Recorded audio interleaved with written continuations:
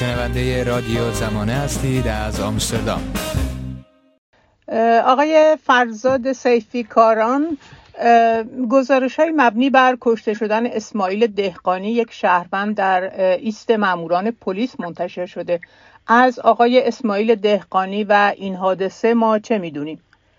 خب تا الان به دلیل فضای امنیتی که وجود داره جزئیات زیادی از این حادثه نمیدونیم، اما برخی از دوستان و آشنایان آقای اسماعیل دهقانی که با زمانه صحبت کردن، ضمن اینکه تایید کردن ایشون بر اثر تیراندازی و اصابت گلوله به سرشون کشته شده، این واقعه در روز شنبه 17 تیر ماه اتفاق افتاده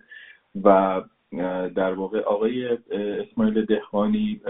پرسنل اورژانس 115 کاشان بودن و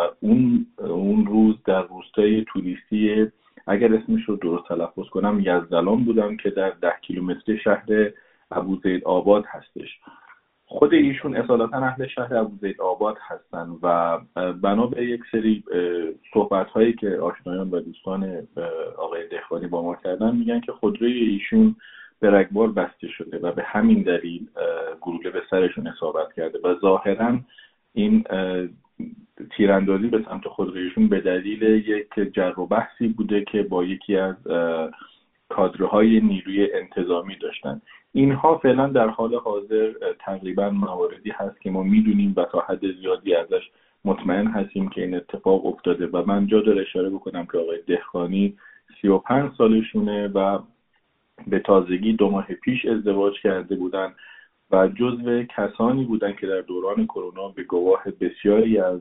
افرادی که ایشون رو میشناختن کمک میکردن در شرایط سخت به افرادی که مبتلا شده بودن به کرونا و سعی میکردن به اونها امداد رسانی بکنن.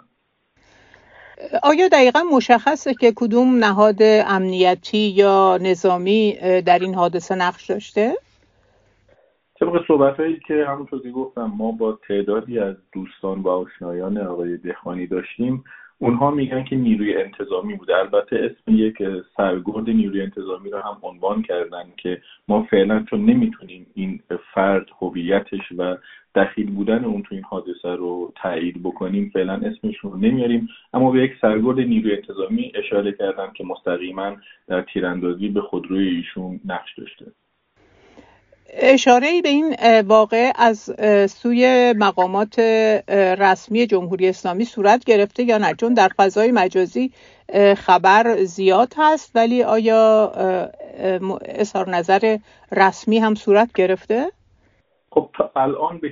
هیچ اظهار نظری از سوی مقام‌های جمهوری اسلامی به صورت رسمی گفته نشده. تازه ما شب گذشته بود که برای اولین بار خبر کشته شدن آقای دهقانی به صورت گسترده پخش شد و رسانه‌ای شد، در حالی که ایشون روز 17 شنبه، یعنی 4 روز پیش و در حقیقت 5 روز پیش و در حوالی ساعت در واقع بین 11 تا 12 صبح این اتفاق افتاده، یعنی 1 ساعت هم بوده که به هر حال ممکن بوده افراد دیگه این واقعه رو ببینن. اما طبق صحبتی که با شاهدان عینی داشتیم و کسانی که از نزدیکشون رو میشناختن، میگن که بسیار فضای امنیتی کلاً بر شهر حاکمه، خانواده بسیار تحت فشار هستن برای اینکه هیچ گونه اطلاع رسانی نکنن. حتی در مراسم خاکسپاریشون که 1 روز بعد، یعنی روز 1 شنبه، در آرامستان همون شهر ابوزیدآباد در توابع کاشان انجام شد، نیروهای امنیتی زیادی حضور داشتن و اجازه ندادن که هیچ گونه فیلم و عکسی از این مراسم بیرون بیاد، اجازه ندادن که مراسم اونطوری که خانواده و دوستان و نزدیکانش میخوان برگزار بشه و حتی گفته شده که خبرگزاری‌های محلی رو هم تا حد زیادی تهدید کردن و تحت فشار گذاشتن که به هیچ عنوان در رابطه با این اتفاق اطلاع رسانی نشه و درباره اون صحبتی نشه و در نزدیکی خونه ایشون همونطوری که به ما گفتن نیروهای امنیتی حضور دارن برای اینکه بتونن اوضاع رو در کنترل داشته باشن.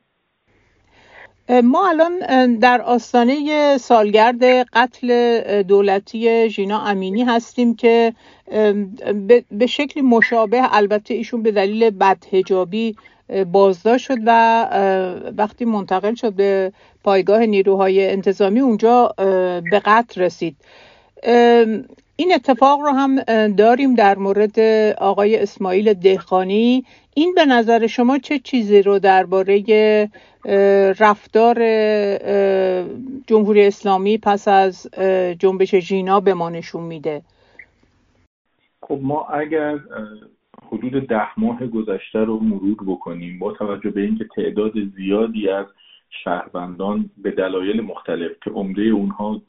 در اثر در واقع تیراندازی و یا استفاده از وسایل مختلف علیه معترضان در خیابان‌ها بود کشته شدن، بعضیا در زندان‌ها، بعضیا بعداً خودکشی کردن، بعضیا زیر شکنجه کشته شدن، شاهدیم که کاملاً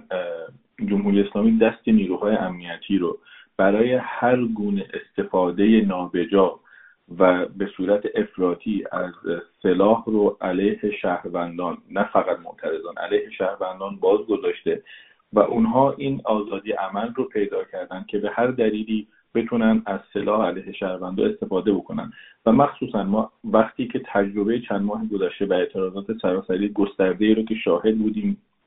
نزدیک به 7 ماه این اعتراضات ادامه پیدا کرد، همچنان شاهدیم که در سیستان و بلوچستان مخصوصا در شهر زاهدان هر جمعه این اعتراضات ادامه پیدا کرده. طبیعیه که جمهوری اسلامی نخواد در نزدیکی سالگرد این اعتراضات دوباره یک چنین خبر قتل حکومتی دیگری به اعتراضات دیگری دامن بزنه. به همین خاطر فضا رو بسیار امنیتی کردن. اما خب باید اشاره کرد که در تمام طول این 10 ماه گذشته، حتی در شرایطی هم که اعتراضات جریان نداشته، شهروندان به روش‌های مختلفی کشته شدن. برای مثال هفته گذشته ما خبری داشتیم مبنی بر اینکه 2 شهروند کرد اهل مهاباد و پیرانشهر به اسم پیمان مام احمد گلوانی و موسی اسماعیلی کشته شدن. موسی اسماعیلی که بر اثر تیراندازی کشته شده و حدود 57 روز جنازش تحویل داده نشده به خانواده فکر می‌کردن که اون در بازداشت هست، هنوز هم جنازه رو تحویل ندادن و پیمان گلوانی هم زیر شکنجه کشته میشه و نمونه‌های بیشماری رو ما داشتیم در این طول 10 ماه گذشته. خب این به صورت مشخص نشون میده که رفتار جمهوری اسلامی کاملا به سرکوب هرچه بیشتر تغییر کرده. اگرچه این سرکوب همیشه ادامه داشته، هیچ وقت قطع نشده، اما خیلی شکل خشن‌تری نسبت به قبل گرفته و تماما میخواد که با این سرکوب و با کوچکترین اعتراضی و یا با کوچکترین حرکتی استفاده از هر نوع خشونتی سعی بکنه جلوی شهروندان رو بگیره یا جلوی هر نوع اعتراض احتمالی رو بگیره. با ما تماس بگیرید. contact@radiozamane.com